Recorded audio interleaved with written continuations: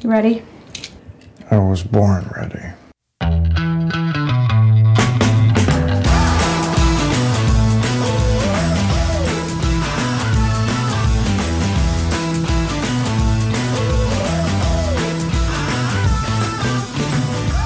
Welcome to the Advisory Opinions Podcast. I'm David French with Sarah Isger, and I always say this because I always mean it. We've got a lot to talk about today. It's going to be an action-packed podcast.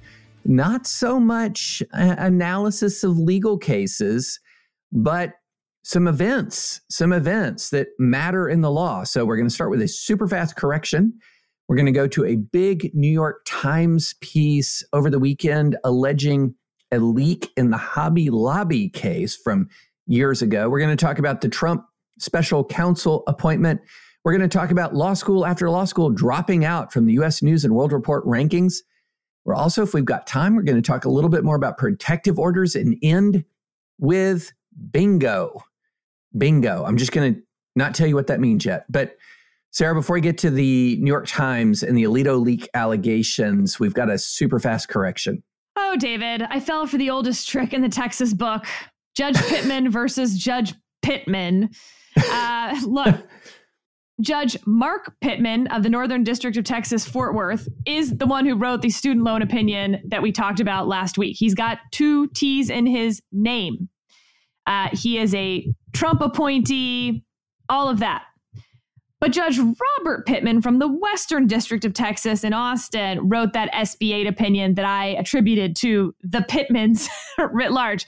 However, I was actually messing up which Pittman opinion I was referring to. Again, Pittman with 2 T's who wrote the student loan opinion, because my overall point was that sort of ideological consistency was worth noting when we saw it. Mm-hmm. Judge Pittman with 2 T's, the Trump appointee, was the one that rejected the lawsuit from the United Airlines employees asking for the vaccine mandate to be enjoined.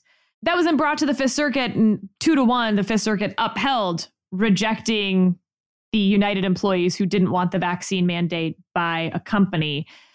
So the same Trump judge appointee who enjoined these student loans is also the one who rejected sort of some of the vaccine stuff back in the day. But yeah, I screwed up the Pittman versus Pittman, and thank you to all of you in Texas who let me know. I feel like the 2 Pittmans should come up with some nicknames or something. Yeah. Because that's just hard. Yeah, that is hard. But the 2 T's versus 1 T, at least there's that, right? That's right. Well, whether it's the pronunciation of Belknap or confusing our Pittmans, we like to get things right at AO. So thank you for letting us know. And when we get stuff wrong, we'll correct it. Let's talk now about a story that kind of lit up the online world over the weekend. And it's a story that is both long and short. So the short part of it is that it's essentially a claim by a guy I know, Rob Schenck, who was a very long time pro-life activist who's kind of switched sides from conservative to progressive on a lot of counts, and has become very critical of the current Supreme Court and become very critical of the pro-life movement, very critical of sort of conservative evangelicalism writ large. And he came forward to the New York Times with an account. The long part of it was sort of his account of how in his previous conservative days, he tried to influence the court. And that's a longer conversation. I think a conversation actually worth having now, but that's sort of the longer part of it.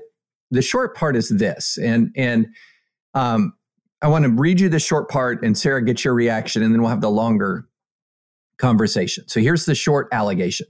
In early June 2014, an Ohio couple who were Mr. Schenck's star donors shared a meal with Justice Alito and his wife, Martha Ann. A day later, Gail Wright, one of the pair, contacted Mr. Schenck, according to an email reviewed by the Times. Rob, if you want some interesting news, please call. No emails, she wrote. Mr. Shanks said Mrs. Wright told him that the decision would be favorable to Hobby Lobby. This was the case where Hobby Lobby was challenging the Obamacare contraception mandate, specifically challenging the requirement that their health insurance plans cover some contraceptives that could potentially also be abortifacients. Okay, in sidebar. Ms. Wright told him the decision would be favorable to Hobby Lobby and that Justice Alito had written the majority opinion. 3 weeks later, that's exactly what happened. The court ruled in a 5-4 vote that requiring family-owned corporations to pay for insurance covering contraception violated their religious freedoms. Sarah, what was your reaction to this part of it?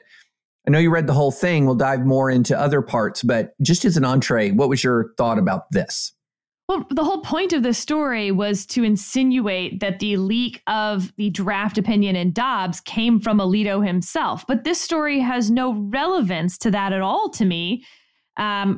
First of all, even assuming all of that is true, and we'll get to why I don't think it's all true here in a second, even assuming all that's true, wildly different for someone to wink and nod about the outcome of an opinion where you don't really know anything else about it, versus the draft opinion leaking and being published, right? Like, yeah, proving the one in no way as any evidence for the other, in my view. But on the substance itself, people misunderstand things all the time. You know, David Latt was saying that he was writing a sequel to his fictional thriller about the Supreme Court. And in the sequel, it's going to have a lot to do with the Dobbs draft. And that the justice, again, this is like the fictional version or whatever, the justice steps outside to like go get something from the kitchen when they're having this dinner party. Mind you, this was before this New York Times story came out, of course. Goes into the kitchen to get something out of the oven. And the wife says, "My husband's cooking up something real nice for y'all." Right? That's the joke, is that he's actually just getting something from the kitchen and that they misunderstand and think that they've just been told something that in fact they haven't been told at all. Okay, but that's even assuming that all of this is true. And there's real reasons to believe that at least pieces of it are a game of telephone or not true to begin with. So this guy says that someone else told him about something that was said to them at a dinner party. Those people haven't come out at all. So we don't know what was actually said to them or what made them actually believe that they knew anything whatsoever about it. Well, the wife, so the husband who was there has died. And the wife said that she said it was something else entirely, that she's denied it. She says that she did not say what it was, but that the subject of the email. This is a game of telephone that happens all the time in DC. There was a version of this I remember with Rick Perry, and forgive me for what is totally not just unsubstantiated, but like sort of the grossest form of gossip. But all the time people would say Rick Perry's gay. And all the time people would be like, well, how do you know? And it's like, well, my hairdresser knows his boyfriend. And people would be like, aha, see, it's going to come out. And it was like, no, guys, like this is just a game of telephone where someone's misunderstanding at best, by the way. And it seems very similar to me. Anytime you're around a justice, people try to read into what they say. Yes. And then they pass on to their friends so that their friends know that they have this access and are in the know. But there's always that great line, David. People in the know don't talk, and the people who are talking don't know. Right. As soon as I read this, I thought, this has it was kind of eerily reminiscent of so many conversations I've had over the years. So what happens is someone will be around the justice in a social setting or justice's spouse, and they'll try to pick up cues. They'll talk about cases. They'll try to pick up hints. And I have been the recipient, Sarah, and I'm sure you have too, of breathless emails saying, had dinner with Justice so-and-so or Justice so-and-so's spouse. And, I have never, ever heard anything like, and they told me that this case was coming out a particular way and who was writing. Never has that happened. A lot of times what you see happening is somebody who's kind of flexing a little bit, to use a term the kids use, about access, and trying to read tea leaves based on access. And the truth is, you don't hear it when they get it wrong. I.e., people say this 100 times and 20, 30 times they're going to be right just through guessing. Like, as in, they think that the justice tipped them off to something. The justice didn't. But at the 70 times that their quote unquote tip off doesn't pan out the way they thought, they're not going to say anything after the fact. And so this also feels a bit like buying the lottery ticket that wins and saying that somehow you had insight into which lottery ticket to buy. Well, no, because a million other people also bought lottery tickets. They just didn't win. Right. I let me just put it this way. I would be shocked if the Alitos had dinner with donors and then just spilled the tea on an upcoming, court case in detail, and then, which then resulted, because here's the thing, Sarah, this is a very small world, right? This is a really small world, this world of people who are communicating with Supreme Court justices, having dinner with Supreme Court justices, and talking with those who have dinner with Supreme Court justices. The thing that makes me skeptical, I feel pretty sure I would have heard about this because I actually was working for an organization at that exact time that was super close to Rob Schenck. And I feel like I'd heard about this. So I was skeptical when I read it. I was skeptical. And so I'm not saying it didn't happen. Obviously, I can't prove a negative. But I have just been around too many conversations where people are flexing access to a justice and are trying to read social cues. And I've been around that too long to sort of think that this is something of a different magnitude, of a different order of magnitude. So I'm very skeptical. And also, even if it all happened, it provides no insight into how the Dobbs leak draft. Correct. Dobbs draft leaked because this is so different. But there was an interesting part of this that I think is worth discussing because it exposed a little bit of sort of the way money, how grifts are created. So one of the things that Schenck talks about was sort of his effort to influence the court back in the day. And so he would solicit donations, that these donations would then be used to purchase membership in, say, a Supreme Court Historical Society or whatever, that would then allow him or others to go to events where justices were present. So then you're around justices, you have maybe your picture taken with justices or whatever, and then that's reflected back out to the people who gave you money to give you more money, to give you more access, which gives you more access, which then gives you more money. And there is this cycle of sort of, and it's not to say that Rob became more influential, but because he was in those rooms, but he was in those rooms, not sure that he'd be in those rooms without those donation dollars.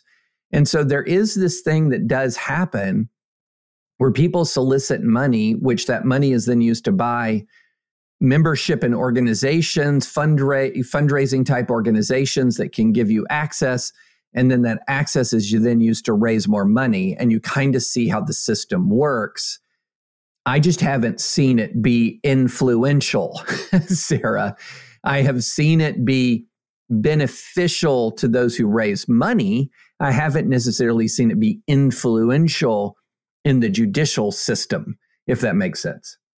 And just imagine how many times these poor justices, and their law clerks, by the way, people try to get information from them. And, it's like, well, if you order the grilled cheese, I'm going to assume the case is coming out our way. But if you order the hot dog, and it's like, dude, stop. If you're writing the opinion, just don't say anything. Right?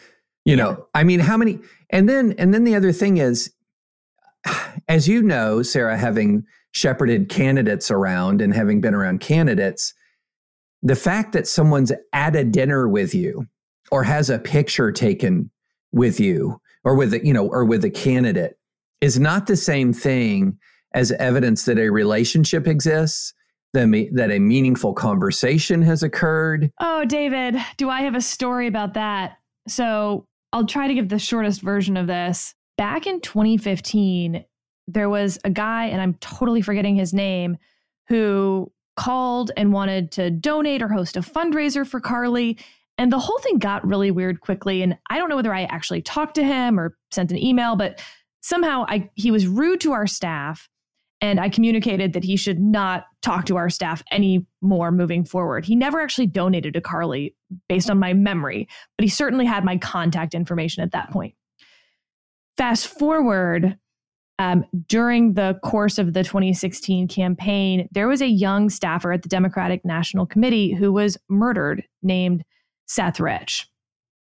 And it was just awful. I don't know every detail, but it looks like a robbery gone horribly, horribly badly. But all of these conspiracy theories popped up around his death, which is even worse, right? And so the conspiracy theories, and again, I'm not an expert on this, but it's something like Hillary had him killed to cover up the DNC hack, or who knows, just awful stuff. And, the RNC and the DNC are only a couple blocks from each other.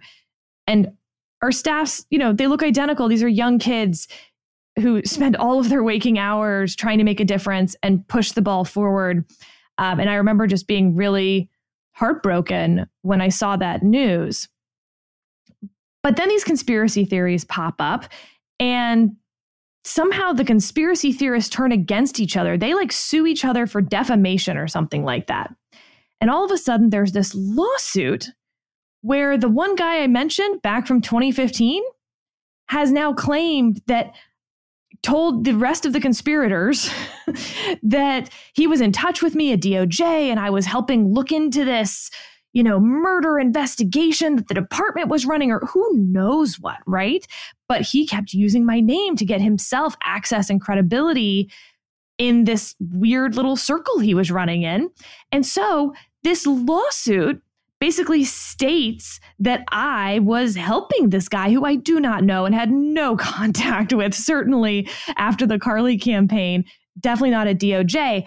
I was getting weird voicemails from him or text messages. I just didn't answer them because I don't know this guy. And all I remembered was that he was rude to our staff and didn't actually give any money or donate or anything like that.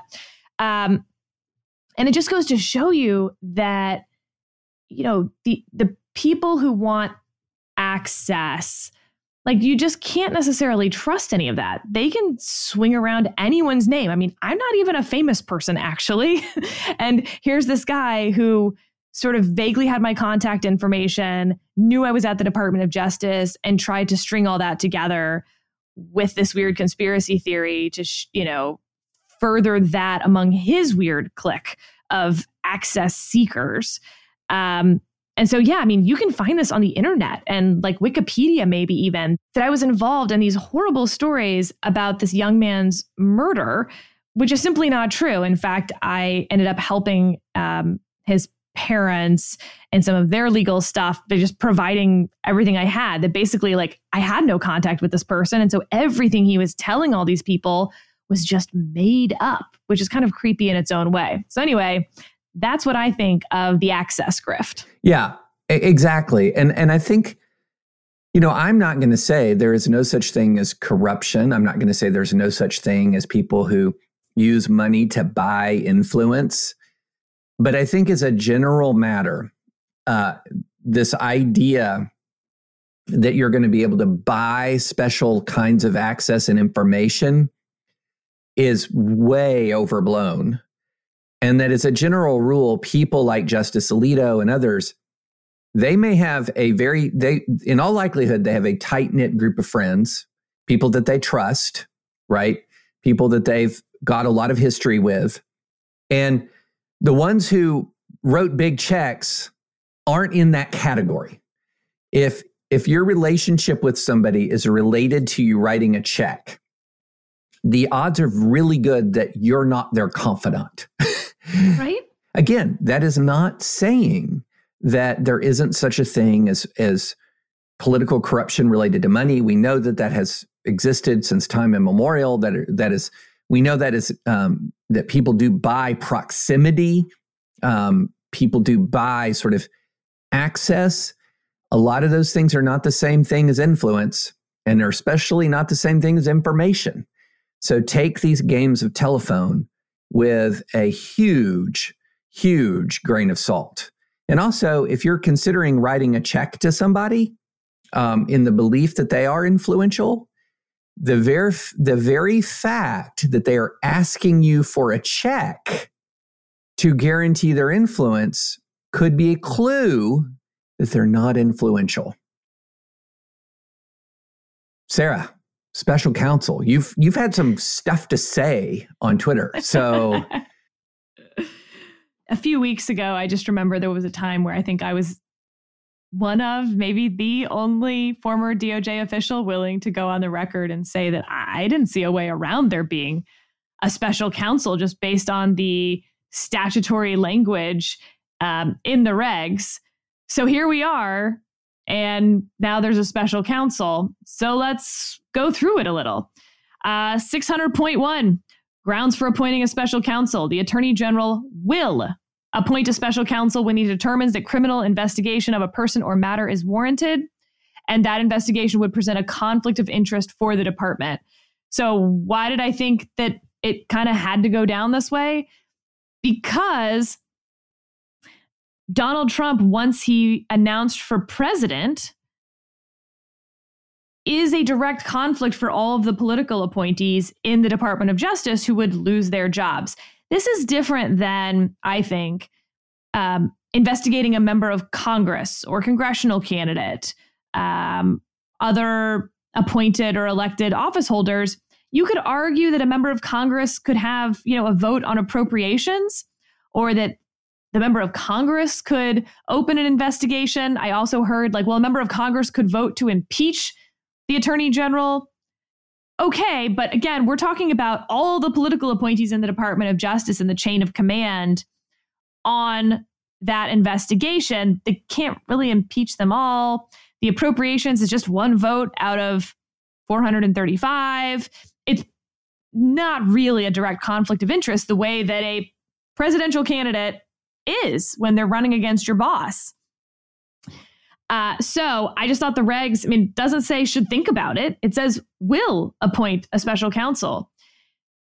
So some things that are fun to note. A special counsel is basically the exact same as an additional U.S. attorney. There's 93 U.S. attorneys for 94 districts. So this basically adds a 94th U.S. attorney in terms of their power and how sort of their realm, if you will, David. Now, there are some differences. Has to be there's a lot of reporting to Congress about their budget, and if they're removed, you have to report to Congress, things like that, which are a bit unique compared to a U.S. attorney. But most importantly for our purposes, U.S. attorneys report to the Attorney General. So does the special counsel. So this doesn't really take anything off Garland's plate. Now, the Attorney General has said that he is going to obviously follow the recommendations of the special counsel. So be it. That's also true of the vast majority of things that a U.S. attorney does. But the buck does still stop with the Attorney General, the same, by the way, as when Rod Rosenstein was acting Attorney General for the purposes of the Russia investigation and Mueller as the special counsel. He oversaw the day-to-day investigative efforts of that investigation, and they reported to him at the end of the day. That's why Rod became the most famous acting Attorney General in history. What else is worth a quick note? To me, so what does this all mean, I guess, is the important thing. Yeah, look, if they had decided that they were not going to indict Donald Trump, I don't think they would have appointed the special counsel. But that still leaves the two other buckets. One, they've decided to indict him. Fine. Or far more likely, they simply have enough in their investigation to continue. And so all of the career prosecutors and FBI agents who have been on this case will continue on this case. They will just report to this new special counsel, and it will take out all of the political appointees that had been involved between the attorney general and those career prosecutors. You know, the head of the criminal division, the deputy of the criminal division, the deputy attorney general, even the FBI director is really taken out of that chain of command. So that's all relevant to some extent. And then, of course, who is this Smith guy? I don't know, David. I feel like they found a rare breed of prosecutor, someone with the stature to take this on, but who's really, really apolitical. Like, you can find political cases that he's done on both sides. So he's the one who came in after the Ted Stevens debacle during the Obama administration. Oh, yes. And he then shut down the investigation into Tom DeLay and several of the others going on.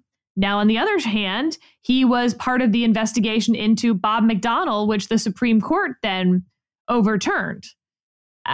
So he's been in a lot of these. I think it's really hard to say what his politics are. He's a registered independent. He's never given any money.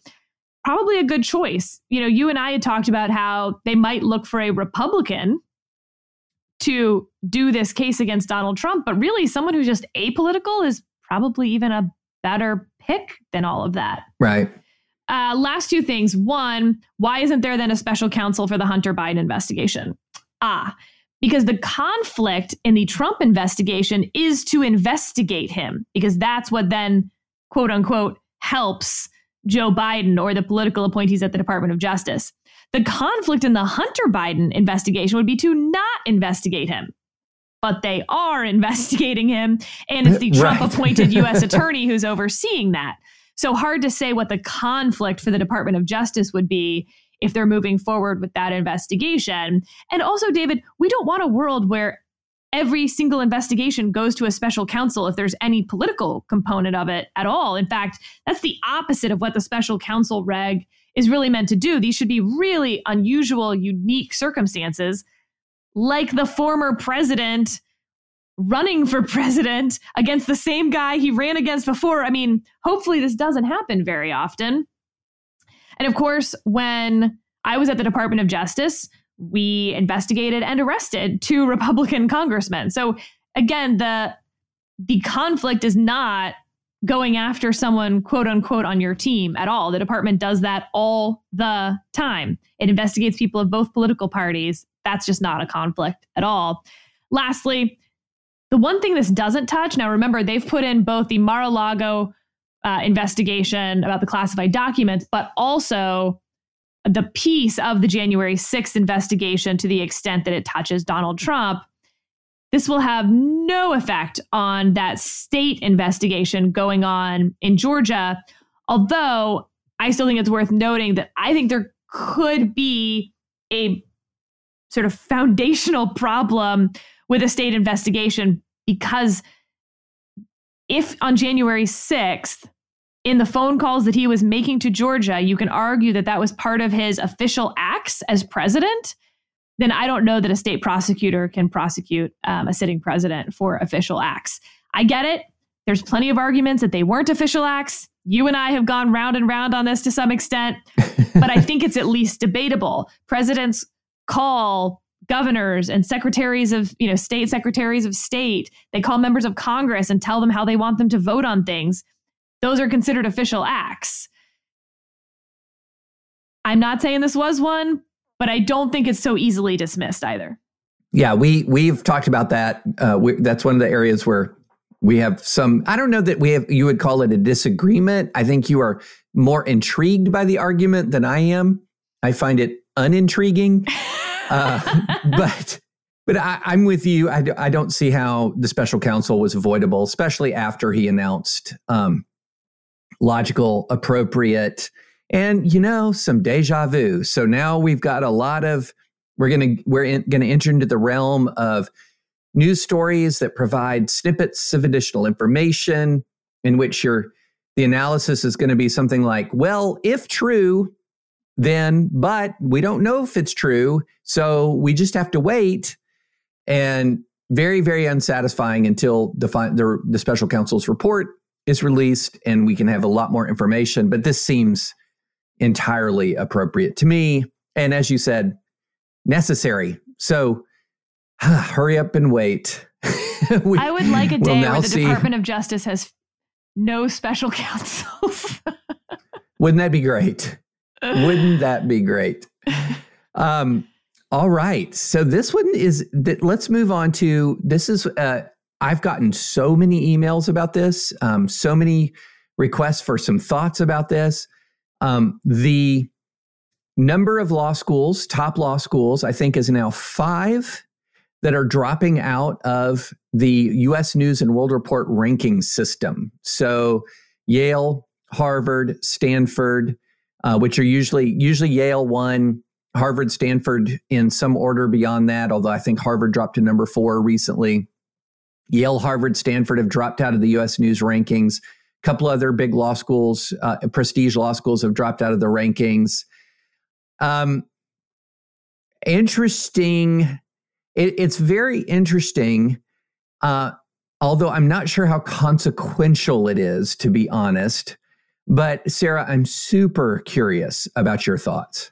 Okay, so I feel, as I bet that you do also, that the U.S. News and World Report rankings put a thumb on the scale for whatever they were measuring, right? Whatever you measure is what gets done.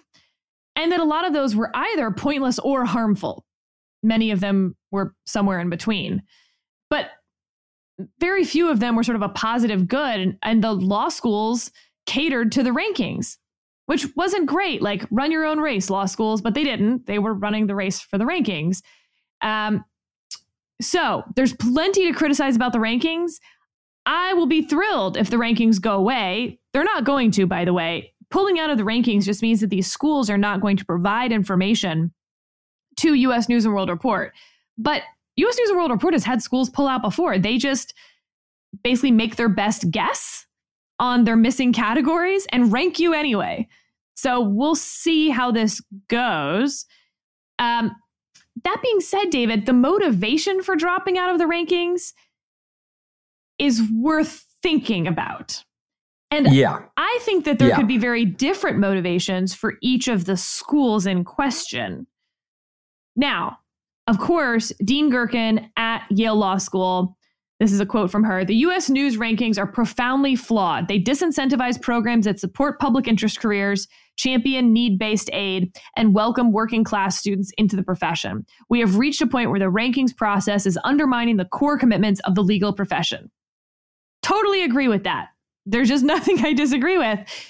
But there is a bit of a why now. That has been the case the entire time she's been dean. And in fairness to her, we've heard rumblings of her mentioning being unhappy with the law school rankings before. So this doesn't come out of the blue for her by any means. But nevertheless, the timing's certainly interesting because there was a lot of rumblings that Yale might drop from number 1 this year. Now, David Latt had a really interesting interview with someone who is, understands the rankings really well. And I think it's worth diving into sort of the arguments for and against why they might lose their number 1 spot. So A, there's the peer assessment and lawyer judge assessment scores. So basically the peer assessment, your peer institutions and how they rank you for prestige or whatever is 25% of your score. Whoa. Second, the lawyer judge assessment, that gets 15% of your score. So first of all, the peer assessment had already fallen from 4.8 to 4.6. And that was before any of the events shutting down, the police being called, and all of the drama from the spring. So presumably, I think we can guess that was going to fall some more. That's 25% of the overall score. Second, on the lawyer-judge assessment, that actually goes in a 3-year rolling average. And so the question is, was that going to drop substantially enough this year to affect basically a 3-year average? And does that really matter? Because if it was going to continue to go down in, next year, then that would have gone down enough with 2 bad years and only 1 year. At some point that was going to affect 15% as well. There was other things pointed out that are maybe less insidious. Basically, Yale had decided to up their sort of fellowships, and those fellowships hurt their rankings, because if Yale is paying for the fellowship, it's not treated as unemployment, but you get sort of full points for every law school graduate that goes to a law firm. And David, you and I have talked about this, about how the law schools are basically a conveyor belt to big law. Why? Because it helps the US News and World Report rankings, because that's what they measure. For someone like me who knew that they really probably didn't want to go to a big law firm, there just wasn't a whole lot to help me. It was sort of up to me to find my own way in the world. They weren't discouraging it, but there just weren't, a whole lot of people holding my hand the way that I felt like the big law kids. It was like, let us help you with that. And, gift baskets and all sorts of stuff. So that had gone from about 8% and it had jumped to about 14%. And that employment outcome is 14% of your overall score. So that was also perhaps going to drop their rankings. Lastly, expenditures on instruction. To the extent Yale wants to spend money, for instance, on those fellowships instead of hiring new faculty, well, that counts for about 9% of the overall score. And so it was tying their hands on that front. But David, I got an email from a current student at Yale, and there were other students who David Latt quoted as well, that they're concerned that this was a key external accountability factor. And that by pulling out of the rankings, there's now not that accountability. And I'll read from part of this email. Instead of working to repair her institution's reputation, such as by hiring a conservative public law professor, it seems Dean Gerken has decided to take her ball and go home. Without objective outside measures to hold YLS accountable to academic excellence, and if Yale fails to hire any conservative public law professor who could hold YLS accountable from the inside, it seems to me that YLS will have little incentive to provide an intellectual culture that is hospitable to conservative students in the future. So before we get to the other schools, David, I'm curious what you make of just the Yale part of this. Do you buy what Dean Gerken said were the motivations? Do you buy what sort of the insinuation is that they dropped out of the rankings before they could drop in the rankings? Is it a combination? I mean, I think it's certainly possible that they dropped out before they could drop. Yale's been number one forever. Literally, since the rankings started in 1990, Yale has been number one from day one to today. And I remember looking at those rankings when I was applying for law schools and looking at, things like average starting salary, which was that was also at that time, if I remember correctly, in the rankings. And so I think that's possible, but there's also something else that was very interesting to me. So I was reading, David Latt has written a lot about this, and he has a piece in Slate, which is based on a piece he wrote in his own Substack. This is like the David Latt themed podcast. He says, U.S. News rankings place so much emphasis on LSAT GRE scores and GPA is about 20% of a law school's overall ranking. Schools fixate on these numbers. They overlook students who don't have great stats, but show promise in other ways, including students from modest means who can't afford expensive test prep classes. And they throw financial aid dollars at students with the best numbers, not the greatest need. You know what word absolutely jumped into my mind at that point? Harvard. But not Harvard Law School, Harvard undergrad admissions Supreme Court case. That's why I mentioned that the schools might have different motivations for taking the same actions. Yes, exactly. So I think what you saw in the Harvard case, if you dived deep into the record, or even not that deep, but if you dove deep enough to read some of this various different scenarios, is you found that actually Harvard could be quite a bit more diverse without putting its weight on the racial scales if it was more focused on class, but the cost of focusing on class was that SAT score. So the SAT score would go from, say, a 99th percentile to a 98th percentile. Well, you might think, well, why does that matter? I mean, so what? Harvard is still Harvard, right? It's got 300 plus years of institutional sort of gravitas built up and going from 98 to 99 to 98 percentile in the LSAT. Well, what if you're also really focused on that US News ranking? That one of the reasons why you're saying that Harvard is still Harvard is the US News ranking, and the US News ranking fixates a great deal on that score. So I don't think it's any coincidence that a bunch of these schools, 5 big ones so far, are dropping out right before we get the affirmative action ruling. Now, my feeling on that is maybe that's a good thing. Maybe that's a good thing because we talked about at some length, well, we had 2 whole podcasts where we talked about what are ways it can be race neutral in application, but race disproportionate in effect that could be more fair than placing your thumb explicitly on a racial scale. And when I saw this, knowing about the extreme weight the rankings place on things like on the LSAT, on GPAs, et cetera, that's what came to mind. So I think if Yale only dropped out, like I've got side eye at Yale, Sarah, for different reasons.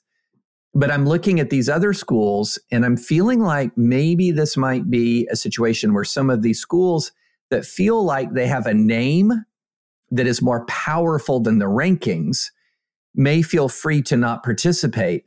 Because the reality is the rankings, I think, actually provided a lot more benefit for other schools other than the sort of, for lack of a better term, like those schools that are like the royalty of college football, like the top tier. I think the rankings provided a lot more benefit for schools that were not in that legacy top tier historically in the US. And so for those who don't know, the rankings often got very granular. You know how if you have a book on Amazon.com, you can suddenly become #1 bestseller in regional explorations of, #1 bestseller in regional dialects or something like that. That is extremely niche category. Well, US News started to do that. #1 mid-size private liberal arts college, that kind of ranking system that schools would then really promote. That doesn't do much for Harvard, doesn't really do anything for Harvard, but it created this intense interest across the higher education spectrum to rank up in a lot of these niche areas. And I think a lot of the critiques of those rankings are correct. They're good critiques. But I'm going to say we might look for more of the top schools to drop out in a post-affirmative action era for the reason that I just said. And just to provide more fodder to the Yale might have had a different reason than everyone else, Yale was 2 points out of 100 ahead of Stanford and 4 points ahead of Chicago. So the number 2 and 3 schools. You're telling me that with 40% of that score based on the peer assessment and lawyer judge assessment and the year that Yale just had, really? We don't think that might have dropped them 2 points?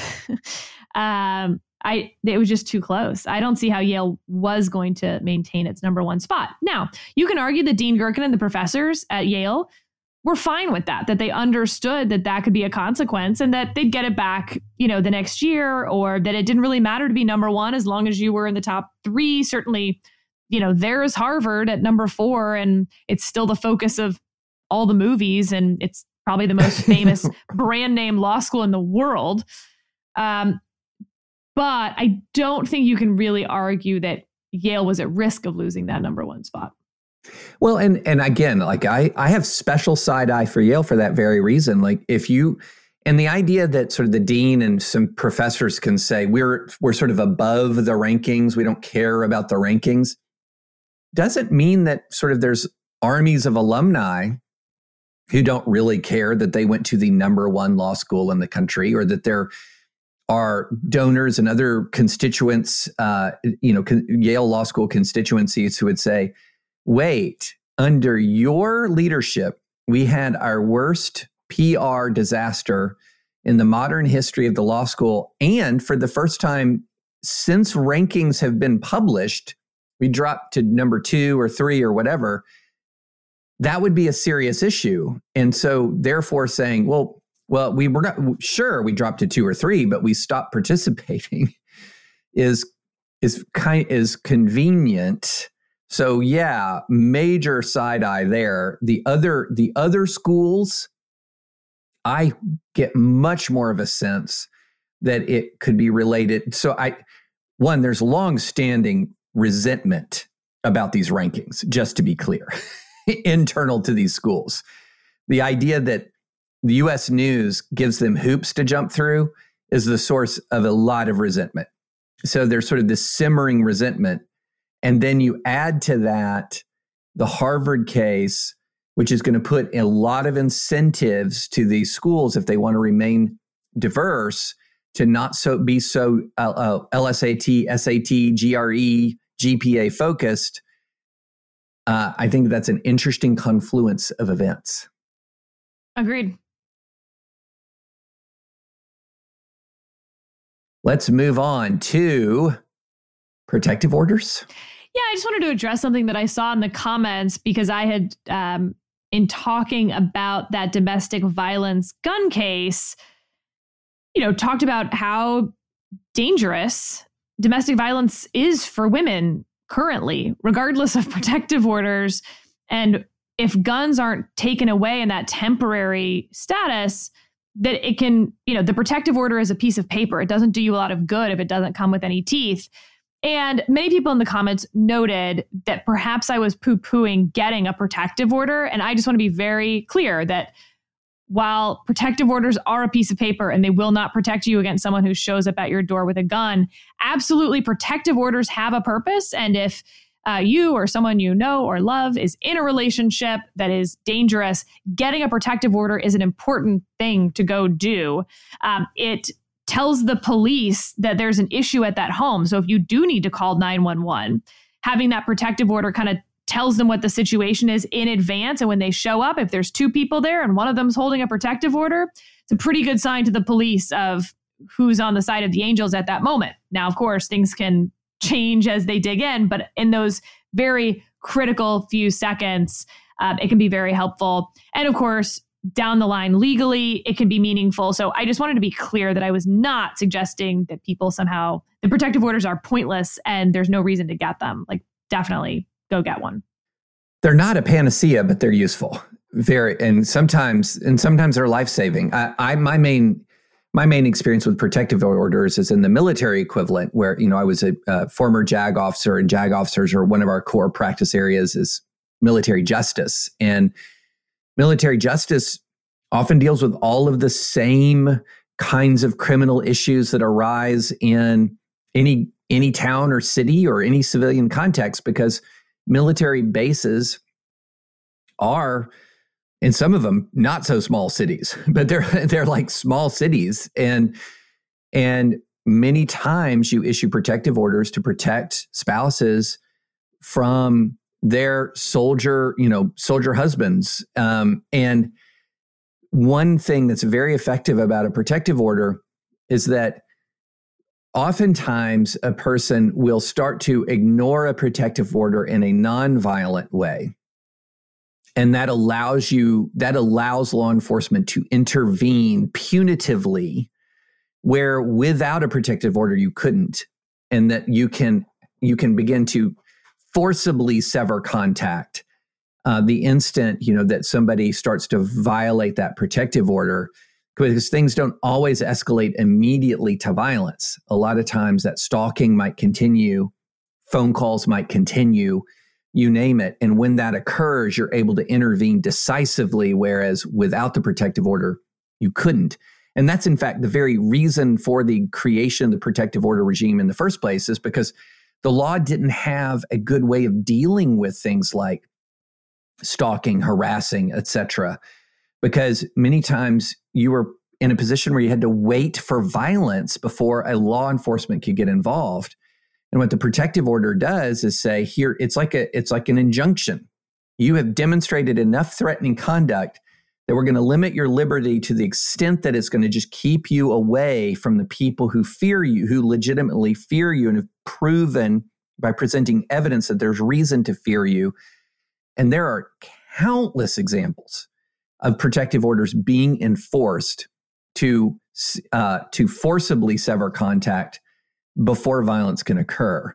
So yeah, in that ultimate moment, a piece of paper doesn't do anything. But that piece of paper does end up preventing those ultimate moments many, many times. So I think that that's a good thing to clarify. 14% of all homicides in the U.S. are committed by intimate partners. 64% of female homicide victims were killed by a family member or intimate partner. That's a 64%. 64%. Women are much more likely to be killed by someone they know. Men are, more likely at least to be killed by a stranger. Right. Yeah. Only 10% of female murder victims are killed by a stranger. That's an amazing statistic. My goodness. Yeah. 24% of female homicide victims were killed by a spouse or ex-spouse. 21% were killed by a boyfriend or girlfriend. 19% by another family member. Goodness gracious. It feels almost weird to transition to bingo after that. But nevertheless, we want to end on a happy note. A right. listener created an AO bingo card. And it's like, there's a website for it, David. There's an AO bingo game website now. It's amazing. And it works offline. So you can do it without a internet connection, if you're listening on a plane. And once a game is complete, you can start a new one.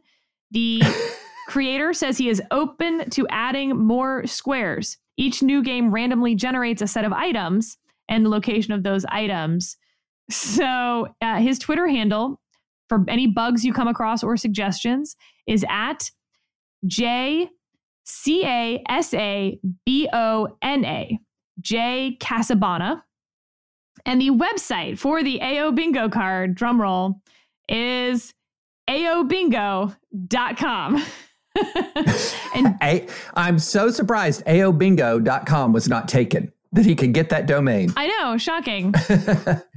So when I just pulled it up for this iteration, Judge referred to as spicy, home state pride. David mentions Star Wars. David mentions Lord of the Rings. Sarah sings.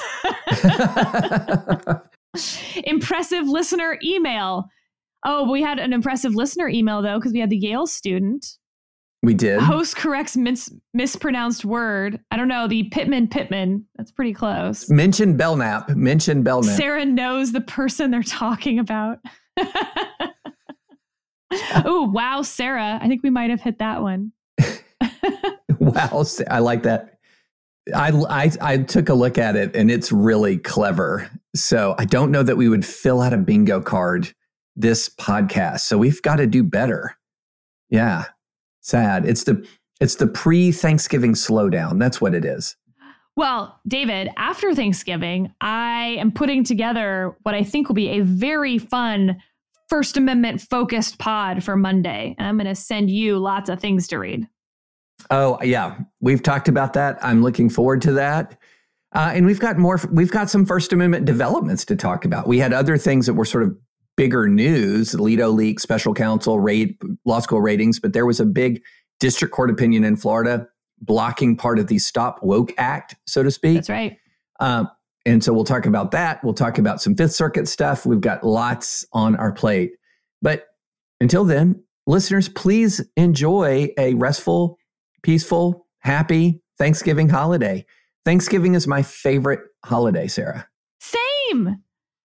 Is it? Samesies. Yeah. We do a big extended family Thanksgiving, and the rolls are the real focus of the Thanksgiving. The rolls take all day to make. They're really, really elaborate butter soaked rolls. Love it. I just love it because Christmas is a busier time. Thanksgiving really is a priority around family, a meal, no presents, fellowship. I like the no presents. No presents. Yeah, presents, especially, the bigger your family gets and you start to think about like the sheer number, it becomes a to-do list that is hovering over your head. Thankfully, Nancy is great at that. She's amazing at that. And so that's been a long-term delegation of authority.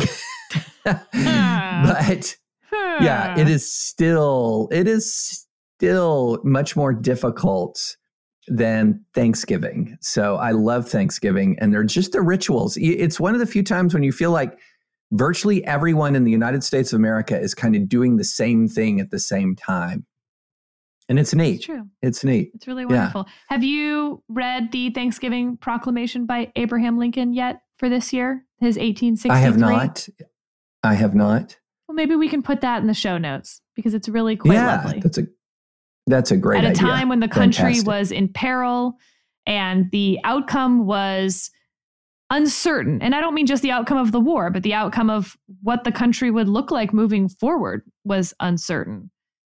It's a beautiful proclamation to give thanks and the blessings that America was still enjoying. Yeah, let's definitely put that in the show notes. Happy Thanksgiving, listeners. And thanks for hanging with us through another excellent podcast. And if you agree, please go rate us on wherever you get your podcast. Please subscribe and please check out thedispatch.com.